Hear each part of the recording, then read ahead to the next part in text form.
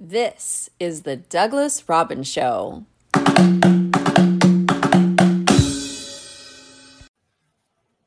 Welcome to the Den of Discussion. I'm your host, Douglas Robbins. Today we have a very special woman that I'm excited to speak with today. She's worked on Broadway for over 10 years as an entertainment publicist on shows from A Raisin in the Sun with Denzel Washington to School of Rock to Cats. And now she's transitioning to more of a spiritual seeker and tarot card reader, which she actually read a tarot card at Burning Man.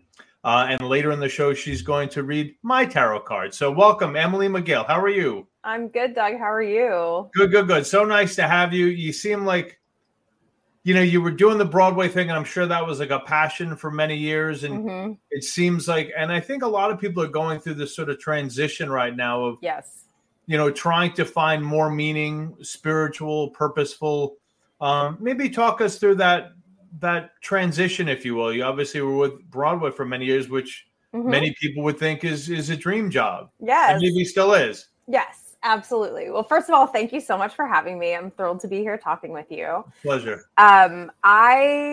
Yes, for the longest time had a singular ambition, which was to work on Broadway.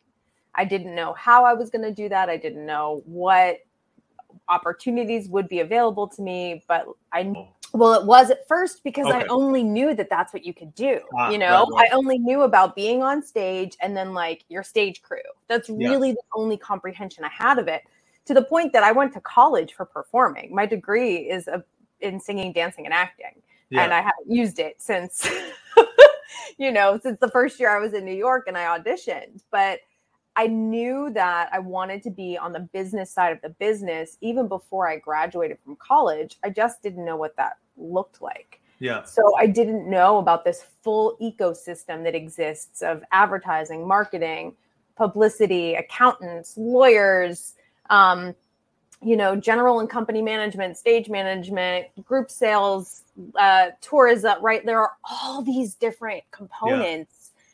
Now, obviously digital is such a big part of it, and social and engagement marketing and things like that. So you see this huge ecosystem of opportunity. And I just happened to land in a PR office after interning at all these different places, trying to figure out what I wanted to do. Yeah. And I was, when I was first applying for jobs, I was like, all right, well, that sounds remotely interesting. Let's do it. Right. That sounds like it might be cool. I'm going to apply. And so I was just applying to anything and everything that sounded cool. And I was also like getting, close to the end at a lot of these interviews. I was like up for a job at CAA. I thought maybe I was going to go into the agent route. Yeah. I'm not a shark by nature. So, I'm kind of thrilled that didn't work out. Right. But around that same time, I walked into a PR office and, I was just like, oh, this is home. Like, I knew one person that worked in the office already that I had met, but otherwise I was like, oh, I know all these people. Like, I know how I fit in here. And it just seemed right. It clicked. Yes, it was exactly right. And I loved it. And I was there for about 3 years before my boss had, shut down the company. He was moving on. And at that point, I went and worked on Raisin in the Sun with Denzel. But prior to that, it was like Billy Elliot, Memphis the Musical, which both won the Tony Award for Best Musical. I opened a couple of shows, Ghost the Musical, First Date, which was a really kind of small show that opened in the middle of the summer, but, ran for 6 months, which was big for a show of that size. Yeah. So I had some really awesome experiences. And then I got thrown into this other job that was like really intense. You're working with celebrities at the level of Denzel Washington. So you have to be on the top of your game. And I learned as much, if not more, in like the 9 months I was in that office as I did in the 3 years prior. But I also felt like there was an opportunity to sort of take my love of Broadway and expertise elsewhere, and was poached by DKC, which was a pretty sizable PR agency, as their in-house Broadway person. So I went sort of like out into the real world is sort of how it felt away from Broadway. Yeah. And started working on all kinds of different things. I worked on films. I worked on HBO documentaries, streaming stuff, lots of digital online stuff. We worked with Fathom Events anytime they brought a Broadway show to the big screen. I did like the Nobel Peace Prize concert. Wow. I worked with a troupe of male strippers. I mean, it was really Princess Cruises. It was like so across the board. It was so many different things. And I learned pretty quickly, even though I was there for 3.5 years, that I do not like PR. I actually hate it. I hate stalking the media. You were like a rock star, it seems like. And I just happened to be good at it, but I didn't enjoy it. I understand. And when I left that company and started my own business, I only knew how to do PR. So that's sort of where I started. Yeah. And over the last several years of owning my business, it's been like, okay, well, what do I want to do? Where do I want to go? What do I want to be doing? And back when I was working on A Raisin in the Sun, my grandmother passed away, and she and I were very close. She was an incredibly complicated woman. There was a lot of generational trauma and, stuff that had been passed on. And she did as best as she could with the tools that she had, but she wasn't well-resourced. Yeah. And when she died, it was really hard for me. It was a big struggle. And I started therapy. Yeah. And that was the best gift I ever could have given myself. And my therapist is also who introduced me to tarot. Oh, really? Okay. So the journey started back in 2014 is when I was really first introduced to the idea of tarot. Yeah. We would pull a card during the session if I didn't know what to do. If I was like, I'm not sure what direction I want to go with this. She would have me pull a card and we would explore it. And when I was looking for a daily practice for myself a few years later, she said, why don't you start pulling a card daily? And I was like, well, I don't have a deck. So she said, download an app, right? There's an app for everything. So I downloaded an app. I started pulling a card every day, and it became a practice for myself that it was just like, this is like a theme to keep in mind today, or some, might be where I think I am. I wasn't really sure what was happening yet. Yeah. And then in January of 2020, I had the best month to date in my business. Okay. And I could not have been more miserable. I was. Isn't that interesting how it goes hand in hand? Yeah. Yeah. I was hating the stuff I was working on. I was hating stalking the media and just like trying to get placements and just not succeeding. It was exhausting and demoralizing. And so when the pandemic hit, it was actually a gift for me. Because it allowed me the opportunity to step back and slow down and say, okay, I don't have to push so hard in the direction that I don't want to be going. Now I have, with the way live entertainment and Broadway, and I'm in New York City, so the way it shut down here, there was a lot of time to sit and think. Yeah, right. And it was a great opportunity to reconsider how I got to where I was and whether I wanted to keep going in that direction. And the answer was no. But I didn't know where I wanted to go from there or what specifically I wanted to do. I just knew that shortly before the pandemic, I was gifted my first hard copy, physical copy of a tarot deck. Mm-hmm. And that allowed me to start helping other people by doing readings for them, because it was really hard to do that on my phone. Yeah.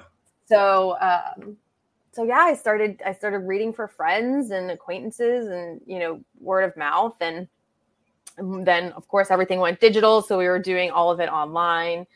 And the last several years now, I've been shifting more towards what it is that that also lights me up. See, I think the pandemic, part of the gift of the pandemic for me was that when this singular identity and ambition of Broadway was stripped away, it was like, what's left? Yeah. Who am I? What else do I love? What else lights me up? And I got a beautiful opportunity to explore that. And I was like, oh, there's a lot. Yeah. And so now I'm working on integrating all of those facets of myself into every aspect of my daily existence. Yeah. And obviously that's where satisfaction is and purpose and feeling a more meaningful, day-to-day experience. But I want to back up for a little bit, if that's sure. okay. So, yeah, absolutely. I heard a great saying recently, and it really struck a chord with me. And that was, often we have an idea of what we think we should be doing with our lives. So for instance, when I was younger, I thought I should have been a baseball player, and some things derailed me. And that really plagued me for a long time. And then what the person was saying was, you often think you know the purpose when, for lack of a better word, I'm going to use the word God. God has his own purpose for you, or the divine or source or whatever you want to call it. And it's like, and that's the one that usually is waiting for you to sort of wake up or open up or have the other thing kind of fall by the wayside. And, again, baseball didn't happen for me for a variety of reasons. And it still weighs on me at times that it didn't happen.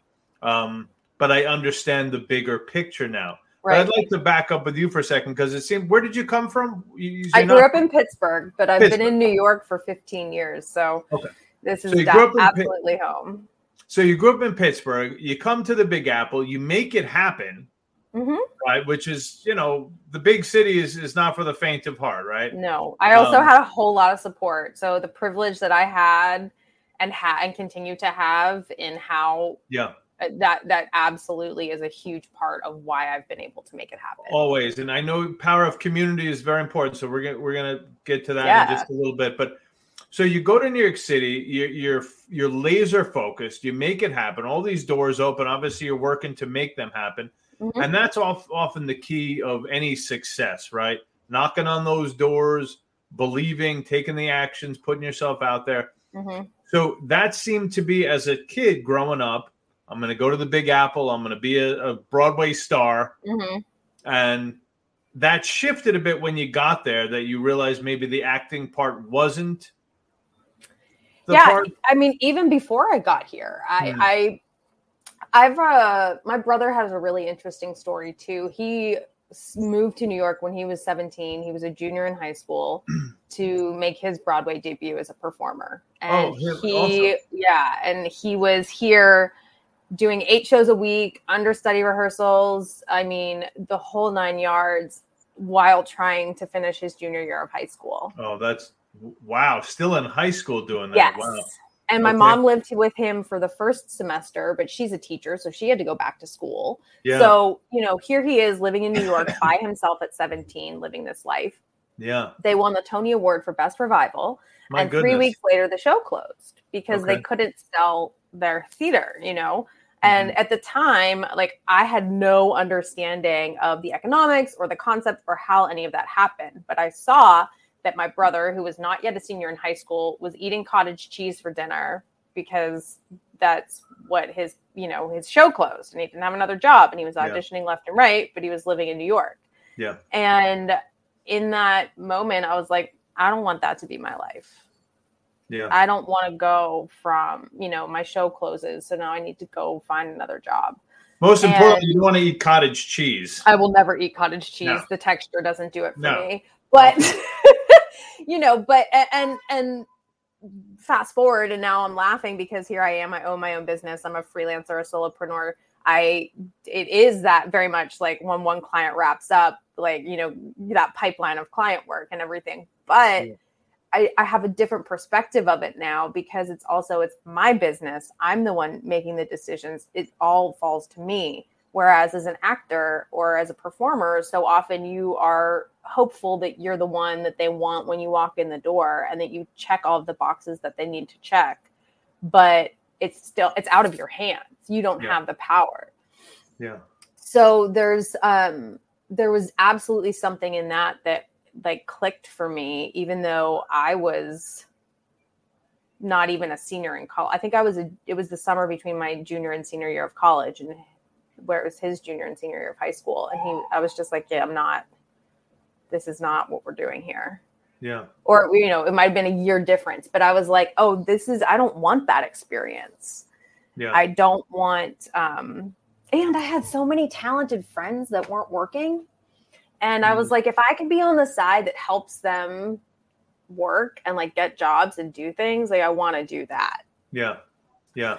So it was very much, it had already been a decision for me before I moved here that I didn't want to be on stage. Yeah. And granted, I still auditioned for the first year I was here because there was that sense of, if I don't do it now, I'll never do it. And I just want to know that I've done it, to know that I did the thing I said I wanted to do. Right. And I would get to the final callbacks. It'd be me and somebody else. The other person would get the job every time.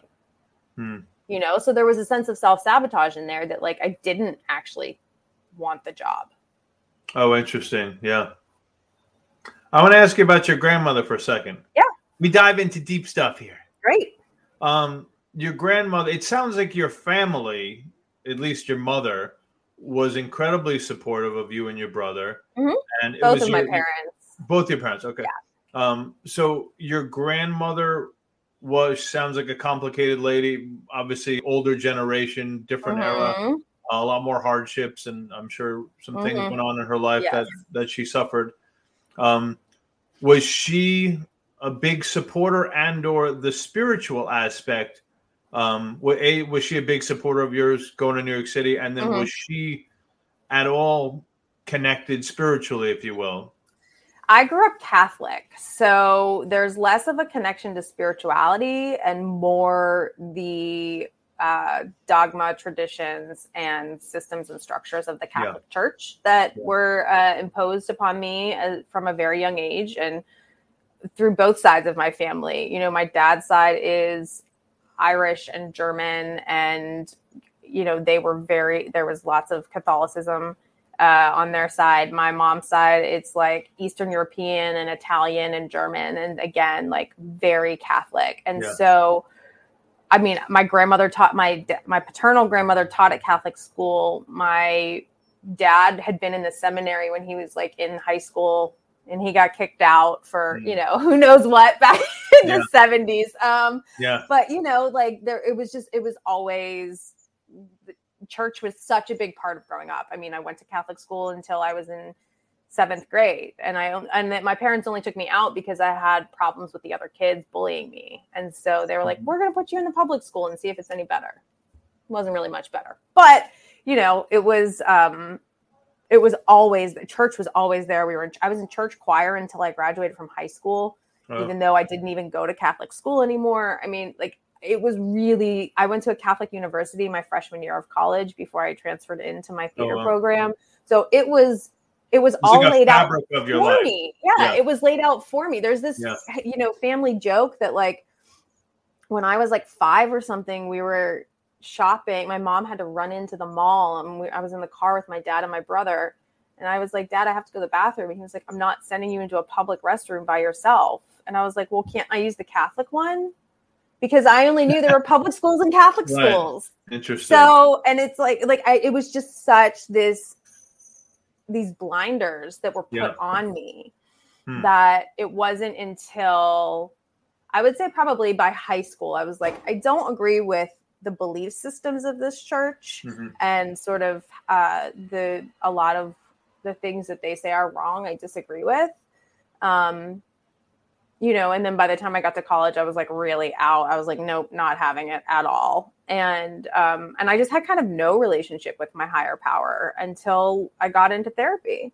Yeah. And so in a very roundabout way, I think my grandmother is responsible for my spirituality, because upon her passing, I was then able to tap into it myself and create my own relationship with my higher power, thanks to my processes in therapy. But that was never like encouraged for me as a young person. It was always like, listen to what they say in church. It's a curious thing because, you can learn some morals and whatnot in church, and but it's not about spiritual expansion, spiritual growth. It's about adhering to dogma and doctrine. And, you say, like, excuse me, when you got into college and sheesh, you went to Catholic university, and that eventually you walked away from the church, but it's such an indoctrinated part of our psyche. Oh yeah. How to think, how to process, how to interact, how to view things. So that must have even taken a while to sort of break those chains. I'm still working on it. Yeah. I'm still working on having a perspective that allows for infinite perspectives at any given moment. That it's not just black and white, right and wrong, yes and no, this and that. Like it's the duality mindset that is, I think, a lot of today's thinking is based on doesn't work for me. And it's a constant battle with myself to remind myself that you don't have to see things that way. You can see however you want to. You can look at it from any direction. So there's, and I still require help with that. I still have people I call on to be like, hey, I need an outside perspective of this because all I can see is with what's within my blinders. Right. But also I'm a really deep believer in ancestry and like learning as much as you're capable of learning. And again, I have a lot of privilege because my family came from Europe. So there are a lot of records that we can follow, back to a certain extent. And especially the Germanic records, like Germany was so on top of it with their records. Oh, is that right? Okay. When I went on to ancestry.com, the family lines that are German, like as I can get so far back into like the 1600s with them. Oh, wow. Because the record keeping, but so many people don't have that available to them. And still, like, now as I've been exploring my own beliefs and my own practices, I've been finding that, my family, they had a relationship with this particular saint. Okay, well, I can invoke that saint and welcome that saint into my practice without necessarily believing the structure that they believed in. I don't need to believe in the same church, but I can still say, hey, St. Peter, I know that you had a connection with my family at some point in time, that might have fallen off, but I'm just checking in and saying, hey, and saying like, the line doesn't forget you. My grandmother was St. Jude was her saint through and through, the patron saint of lost causes. My aunt's name was Judy because she was so premature. They didn't think she was going to survive. And she did. And then, So I have like a candle on my altar for her. That's a St. Jude candle. And, I always do that for her because I know that was like so important to her. So, I think about how they interacted with it and how for them, it was the closest thing they had to spirituality. And I have this opportunity to have expanded it far beyond that. Yeah. Yeah. When you take it out from that realm, then it's free, so you can speak with St. Jude or St. Michael or whomever it might be, without all the associations that come with it. We're not religious, and my daughter often speaks to Archangel Michael. And it gives her solace. It gives her comfort. And I'm a big believer in guides, and there's so much out there that we can't see, and therefore our brain says no, it doesn't exist. But obviously, through experience and awareness, I'm aware of that there's much more out there. So, something you said earlier made me think of this idea that I keep reminding myself that the universe knows better than I ever will, or any of us ever will. Yeah. And so sometimes it doesn't align with our personal preference. Sure. And that's the part that like can suck. You're like, oh, well, that's not what I wanted to do. I wanted to do that instead. Or, but we see that like the universe is like, nope, this is where you learn down this path. And, it's like a river. We keep trying to move. Now, I want the river over here. It's like, yeah, but the river's got to flow over here. You have to be on the river. And you have the freedom to play in the river as you're moving along it, right? You have the capacity to take up that space and do the things, but you still got to ride. But you got to be on this river, and it's not moving over there where you want to, where it's comfortable and safe. Right, we got some rapids to go. That's not what life's about, being comfortable and safe. Right. No lessons are learned there. That's true. So let's talk about the power of community, because this is something I've really been learning a lot about in the last year or so, in that interconnectedness. And this is something that I feel like the American dream fails. The American dream, if you really look at it, it's really based on consumerism, ownership, and capitalism, ownership, buying crap, and I have a line that I say to my wife also often is, whatever you own owns you as well. And so we're often taught we want the house, we want the picket fence, whatever it might be, but it doesn't teach about spirituality, growth, healing, evolution, self-care. It doesn't deal with any of these kind of things, which really move the needle forward for humanity. And if I can get back to it, I'm going to be volunteering at a local community center for older folks who are just kind of lonely. And, to me, like, this is how the world moves forward, is interconnectedness. Yeah. And I keep coming back to, I had done a podcast recently about DNA, and that everything that's alive shares DNA. Even trees outside my window shares DNA. Slugs, dolphins, we all share DNA. So it's really fascinating to me that trees, though they look like they're standing alone, often their root systems are intertwined and interconnected and talking to each other. Yes. And so we, as kids, come from whatever little family, and then our sort of isolation starts growing after that, if you will. You might be in sports and have a team, or maybe do theater and have a group, but as individuals, we're often kind of left in the woods, if you will, to fend for ourselves. And when you get indoctrinated into society, that's why a lot of people are so lonely and isolated, is because we don't have that type of system built in. And so I feel like, we're really doing a serious injustice to people. And perhaps some of that is by design, good worker ants kind of thing, keep people good worker ants. But what is your position? It seems like, spirituality is really connected to the power of community as well. With you. Yeah. And you have to be careful, because the toxic aspects of community can be found in any and every community. Sure. But I think for me, I've, especially lately, have been finding a distinction, because I have been part of, I've been working in the Broadway industry for 15 years. I have had a ton of different experiences with loads of different people of all, casts of this industry. There's a very big difference for me between industry and community. Sure. And I am done playing politics. I am done playing games. I am done pretending I'm anything that I'm not. And so the industry part to me feels disgusting. Like, literally, it repulses me. Yeah. The Tony Awards are happening right now. It's like Tony Awards season. The nominations announcement came out, like, I don't know, a week and a half ago. And I forgot that it was Tony nominations day.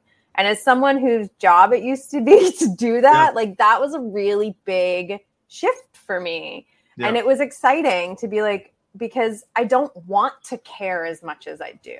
Yeah. I don't like knowing, I keep joking that I might not know where your bodies are buried, but I certainly know how to bury the bodies. Yeah. Like, I know what it takes to do things in this industry, and I don't like it.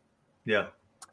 But there are so many people in this community that, for whom this industry is their lifeblood, that don't have feel like they maybe don't fit in, or they don't have a place to be, or there isn't an opportunity to gather with like-minded people and just be.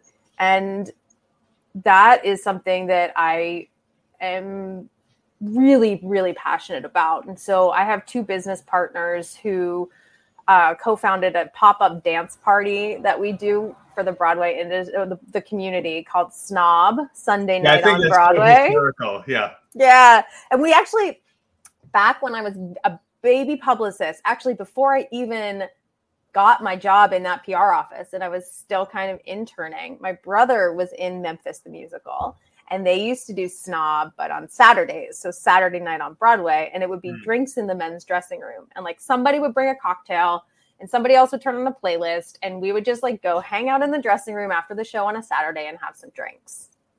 And one of my business partners was in the show, and he would like make the playlist. And then most of the cast of Memphis went into Motown the musical, and they started doing it more and more. And they had like a green room, and he started really making DJ sets and playing live. And he ended up retiring as a Broadway dancer and going to DJ school, and now is a full-time DJ.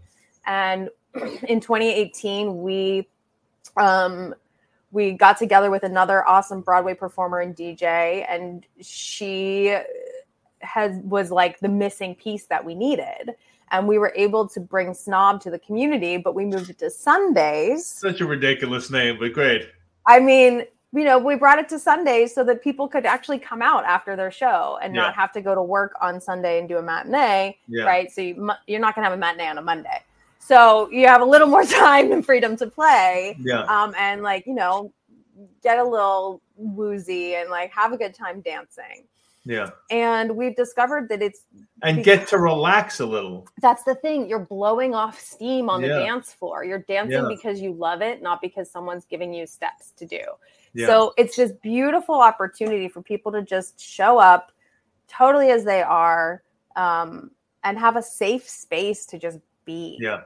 And we do tend to find that most of our community for Snob is a young Black Broadway community where there isn't as much resource or support within everyone to say, you know, this is what I'm doing. This is what I'm doing. How can I navigate this? How can I do this? So it's a great place for people to come together so that they can hopefully also share resources outside of this, you know, monthly dance party. You know, a lot of people, that's such an interesting thing because, I mean, most people don't have anywhere to go, right? I mean, and obviously the performing on Broadway is very intense, high pressure, I would think. And you have to go back to your life, basically. So that's nice that people can come together, blow off steam, talk about whatever. That's community. Yeah. Yeah. You know, we all take, you know, I'm sure you've done this and we've all done this. We're having a bad day or whatever. And then we talk to a friend or go laugh with a friend and you feel 1,000,000 pounds lighter. Right. Mm-hmm. And it kind of spreads that stuff around and, you know, you're able to switch gears mentally and you're no longer focused on the junk or the baggage or the pressures. And you could just go have some laughs, have some drinks and be human. Yeah. I find Snob such a funny, and I'm sure that's why it's in peak, but, so let's get, I love that. So, Emily's going to read my tarot cards in just a moment, but I love that have you started writing horoscopes? I've started doing a few different things. So I write horoscopes, for Playbill every month, and I use tarot cards to come up with the horoscopes. So basically I pull the cards and then I have another project that I'm working on, which is a Broadway tarot deck. So it's a deck of cards using characters from the musical theater canon brilliant. Show you the archetypes. Because if you're talking about listening to your intuition, following what you know is right, despite what the rest of the crowd is saying, like really tapping into your core, you could be talking about the High Priestess. Or you could be talking about Elphaba from Wicked. It's the same, right? So that's great. So when you have that kind of sort of casting available to you, it's fun to see. And so I've started utilizing that process of casting alongside with these horoscopes. So I'll pull a card and then find a character that aligns with that card from the canon, and then talk about the themes of that character each month for each of those zodiac signs. So that's been really fun. That's brilliant and so unique because, I mean, tarot cards, we have some tarot card decks here. Mm-hmm. You know, usually it's some like witch looking woman or whatever, you know, some priestess looking, you know, woman. So this is a real something that, you know, even say young girls can look at or whomever and can look at and know the character and associate, or anyone can, and what fun that would be to pick up a Broadway deck with characters, you know. I mean, and putting tarot or spirituality and almost like a baseball card player, you know. Exactly. That's brilliant. Broadway player. I love that. I think it's awesome. I think it's going to be a home run for you. Thank you. Can you use the likeness though? Or how does that work? There is definitely going to be a licensing conversation that needs to happen, rights conversations and things. My dream would be for all of the rights holders to sign off on us using, rather than paying each of these rights holders individually, taking a portion of sales and donating it to somewhere like Broadway Cares, Equity Fights AIDS, or what is it now? The Entertainment Community Fund, I think is what it's called. It used to be the Actors Fund for years and years and years and years. And they've last week or something just rebranded because they help so many more people than actors. So they wanted their name to reflect that. But I would love to have that be, how we sort of pay it forward, that we're able to give back to the community in that way. And that hopefully our rights holders will think that is a good thing to do. It's very much in development. So we have a long way to go, but it's brilliant. The process is happening. Thank you. I tip my cap to you. If I was wearing one, I would tip my cap to you. It's a brilliant idea to just merge things that are so unique and special to people. And obviously people who love Broadway. Yes. And so the characters, the shows mean the world to them. So anyway, I wish you a ton of luck with that. Thank you. That's exciting. You're a spark plug. You get these things done. Anyway. All right. So let's move on. Do you want to do the tarot card reading? Let's do it. All right. You're going to reveal all my secrets to everyone. Well, let's see what do you want to explore today? Oh, my goodness. Oh, I have to tell you these things? Well, I think if we're doing a reading, it's always important to have an intention. So whether it is you have a specific question. Well, how about this? Expanding. Am I on the right track with a meaningful life? I have a podcast here, which we're obviously speaking on. I'm a writer as well. And I would like to keep expanding them and really connecting with people because, we do ask deeper questions, and there are deeper questions that we all need to ask instead of the vitriol and divisiveness of social media and the news that really doesn't move anybody forward. Right. And so that's kind of what this platform is. About everyday people doing amazing things such as yourself, unique things. So maybe we inspire some people along the way. So that's all. Am I aligned? Am I doing right? Is the podcast and books, are they going to keep, doing what they're doing? All right, Emily. I'm feeling called to, we'll pull two cards. Okay. One's a yes card and one's a no card. Okay. And remember, some people are only on audio, so please explain whatever you're seeing. Yes. So I also always like to preface a reading by saying that I see tarot as a form of self-communication. It's like you have some information in your heart or your gut that hasn't made it to your head yet. So you're texting yourself a meme, right? You're like, oh, this is what I'm trying to say to myself. Yeah. And thinking about it in that context gives us the opportunity to just say, okay, this is just a deck of cards, but also these cards are telling me what I know in my core. That whether you want to call it intuition or, your gut or your instinct or just information you hold in there, however you want to put it, we're helping you translate that and give you language for it by pulling these cards. And so the other information I like to share first, especially for people who have never had a reading or are not familiar with the tarot, is that the structure of the tarot deck. Because there are two parts. There's the major arcana and the minor arcana. So our major arcana are like our magic cards. When they show up, we want to pay special attention to them. Okay. There are 22 of them, and they correspond to the human soul's evolutionary journey. So we start with the Fool, which is 0, the numberless number. Interrupt. If it doesn't work out with tarot, it sounds like you could be good at shuffling cards for Vegas or something. So yeah, right. My grandmother taught me how to play blackjack. Okay. As soon as I could count to 21, I was 5 years old. We played with pennies because she needed someone to play blackjack with. There you go. But sorry, I interrupted you. No, please. But so these magic cards, you know, when they show up, we want to pay special attention to them. And we start with the Fool leaping on a new journey, very trusting, very naive, ready to go. You know, you can, they call the Fool because, again, no matter how many times the Fool is proven wrong, the Fool will still trust and will still say yes. And will still, you know, step forward into possibility. Mm-hmm. And they go all the way up through the world, which is the whole completion energy, you know, very much the end of that cycle. Then we also have the minor arcana, which is kind of like a deck of playing cards. So you have 4 suits, ace through 10, and then you'll have 4 court cards instead of 3. So you'll have a king and a queen, a knight and a page. Sometimes you'll see prince and princess. Sometimes this deck we're using today will have father, mother, son, and daughter. There isn't much room for the gender for non-binary gender because it is so archetypical. The cards are really based in archetypes and symbolism. Yeah.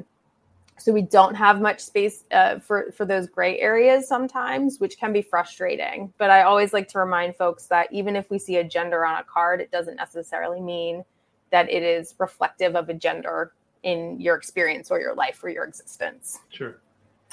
And those 4 suits that we have in our minor arcana correspond to our 4 elements. And so we've got fire, water, air, and earth that correspond to our suits. So I know that's a lot of information very quickly, but I just like to share that to show that there is a structure here. These are not just like, you know, a bunch of random cards thrown together. There is intention and purpose behind them. Okay. All Do we need a drum roll or anything? No. Oh. Okay. But, well, sure, if you want to. All right, but the first thing you're going to do is you're going to cut these cards. So I'm going to roll through this here, and you are going to tell me when to stop. Okay. Oh, wait. There we go. Okay. Great. Okay. So you're asking about being on the right path for your life and your track and just are you where you want to be? Are certain doors going to open that I'm looking to open? All right. So I want to connect with more people. Great. So we've got, I don't know why yes and no came for me, but that's where we are. So for our first card, your yes card, here we have the 10 of Wands. And this is a pretty dark card. Yeah, I see that. There's, you know, it's almost all black. It is black and white. It's almost all black. We see very faintly the shadows of 10 wands in here. And our wands are our fire. So that's our passion, our drive, our creativity, the stuff that lights you up, that gets you out of bed in the morning. And the 10 of Wands is often about releasing the stuff that's not yours. Letting go and dropping all of the sticks that you've gathered because they're not yours to carry. Yeah. You know, it's about releasing, or that there's like a weight that you're carrying that needs to be released. Yep, I would agree with that. This card is actually upside down, which is kind of hard to tell, but it is. And there's something in tarot called an inversion or a reversal, where we see a card upside down. And some people like to think of that as like the inverse expression of a card. So we would say that this is about picking something up, right? But I think that there are multiple ways you can interpret that. One of them is that it's the internal expression of the card. So it has more to do with your own relationship with self than it does with the outside world. Sometimes it's something that needs to be dropped from your life. So that, you know, that's why I was saying, like, it's time to drop anything that, you know, I think maybe expectation or, you know, like belief that it has to be this one way, that stuff that we were talking about earlier, that the universe knows better than we do, you know, that there's some of that in this, and having that faith that you are on that path, on that for yourself. Yeah. It is happening. Swimming in my river. Is it resonating for you? Yeah, I mean, there's always junk for sure to sift through and release. Mm-hmm. And, you know, we all carry so much crap because of our chattering brains that tells us certain narratives which are almost never true or accurate. Mm-hmm. And then we have the garbage from childhood, and then we have the garbage from the news. So, you know, it's a wonder any of us are half sane. Right. But, yeah, I mean, always letting go. And it's funny, once you started mentioning this, I saw myself, so we were talking about river before, I saw myself swimming in the river. Just going downstream, just swimming. The river's going wherever, but I'm just swimming along. Yep. Yeah. So, right. yeah. And so there's something so powerful of that, because that is a great visualization about being in flow. Right. Yeah. And like, this is sort of saying like, don't build the dam. Yeah. You know, like actually deconstruct the dam. Yeah. Right. Like this could be the 10 sticks that the beaver put there. And don't it's like, be a beaver. We need to deconstruct that dam so that we can flow in that river. Yeah. Makes sense. I like it. So that's our yes card. All right, what's the next one? What do we got? Our no card. Ooh, the Father of Swords. Is that good? So our swords, that's air. So that has anything to do with the mind. That's, you know, mental state, knowledge, wisdom, but it's also communication, technology, language. You know, it can also have to do with ideas and beliefs. And the Father is the king. Father energy. Of what? Swords. Of swords, so it's an owl with a sword with a So sword. This deck, the Wild Unknown, is all animal imagery rather than humans. So we won't see any humans in this deck. Okay, that's all right. And the swords, the air element, is represented by owls. Okay. And so we can see in black and white, and again, a very dark background for our owl that sort of fades into some light below him. And he's holding in his talons a sword that is kind of shifts in a rainbow pattern, from the hilt being, you know, the purple and the blues and the greens. And then we get into the actual blade of the sword, which is yellow, orange, and red at the tip. And we can see that this is the sort of the look in the eyes here. We can see that like, this guy's not messing around. He knows how to use this sword, and he knows how to use it very well. Yeah. And so I think there's something always in the king energy that's very, despite the fact that we see that this is a bird, there's very grounded energy here. You know, this is like deep knowledge as to how to use the resources that are available to you, whether they're mental resources, whether they're your language, whether it's your ability to write or communicate, or like there's something in that. And this is interesting that this is our no card. What does that mean in the no card? Well, you know, I was feeling two cards in this pull, right? A yes and a no. And so for me, I think it means that like that perhaps there could be more in this wielding of your mental resources. Oh, there's more. That you've like barely scratched the surface, that like, no, you haven't done enough with this resource that's available to you. More continues to be revealed as I heal and expand. Yeah. Right. Sure. And also as you drop the shit that's not yours. Sorry if I'm not allowed to swear. That's not yours. Bleep me. But that like, could be the name of the show. Shit that's not yours. Drop it. Drop anything that's not yours, and let that go. And then like start tapping into this ability that you have to use your mind, to use your language, to use your knowledge, your communication, the technology that's available to you, and like really dive in and see what's possible. Because it's saying that like there's more to it. Yeah. I would say scratching the surface. I agree. Mm-hmm. Yeah. All right, I'm healed. Eureka. Emily, this has been so much fun. Thank you for doing that. What did you say? You didn't call yourself a selfpreneur, entrepreneur. You called yourself something else. A solopreneur. Oh, solopreneur. Okay. Mostly just me. Yeah, I do have an assistant. She's incredible. I could not do anything that I do without her. Yeah. But it's just the two of us. So mostly solo. It's a pretty lean crew around here. And what is it you're doing now professionally? You're not a publicist anymore. Well, I'm I'm figuring it out. I'm about to go to Columbia to get my master's in a program called Spirituality Mind Body Institute, which I'm very excited about. Wow, it should be, yeah. Yeah, it's the first Ivy League program of its kind, and it studies the science of spirituality. Wow. So I'm thrilled about that. And that starts a little this summer, but then classes proper in the fall. And in the meantime, you know, I'm working with Disney on some of their Broadway tours and figuring out, I do really have a passion about helping people figure out how to tell their own stories. So I think I'm going to focus a bit on that as well as I sort of go through this next couple of years of getting my master's and figuring out what's on the other side of that. Yeah. Because I really like talking to people and helping them sort of like figure out their headline. You know, I can call myself a recovering Broadway publicist turned tarot reader. I can call myself an Ivy League witch, right? Like I have these sort of quippy things that I can, right? Like I know how to do that from all the years of doing the PR thing. Yeah. So I find more joy in helping people figure out how to talk about what they're doing. So I'm hoping to do more of that. Well, it's curious because I've been sort of working more with the branding guy lately, authenticity, earnestness.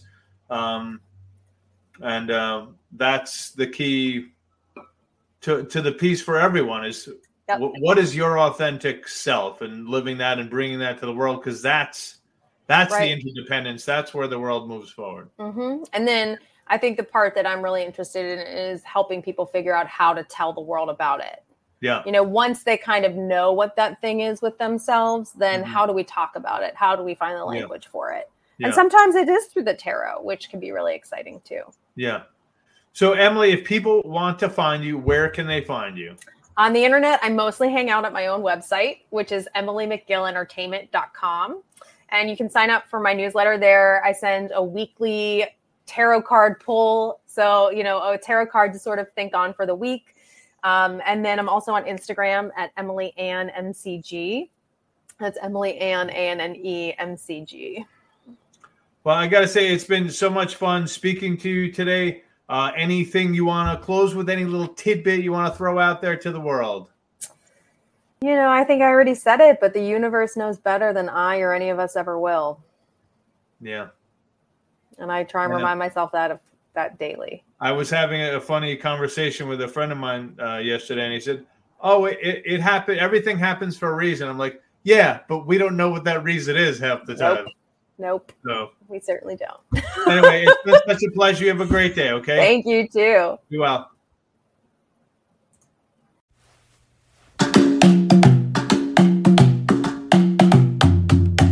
Thank you for listening to The Douglas Robbins Show. To find out more about Douglas and his books, check out douglasrobbinsauthor.com.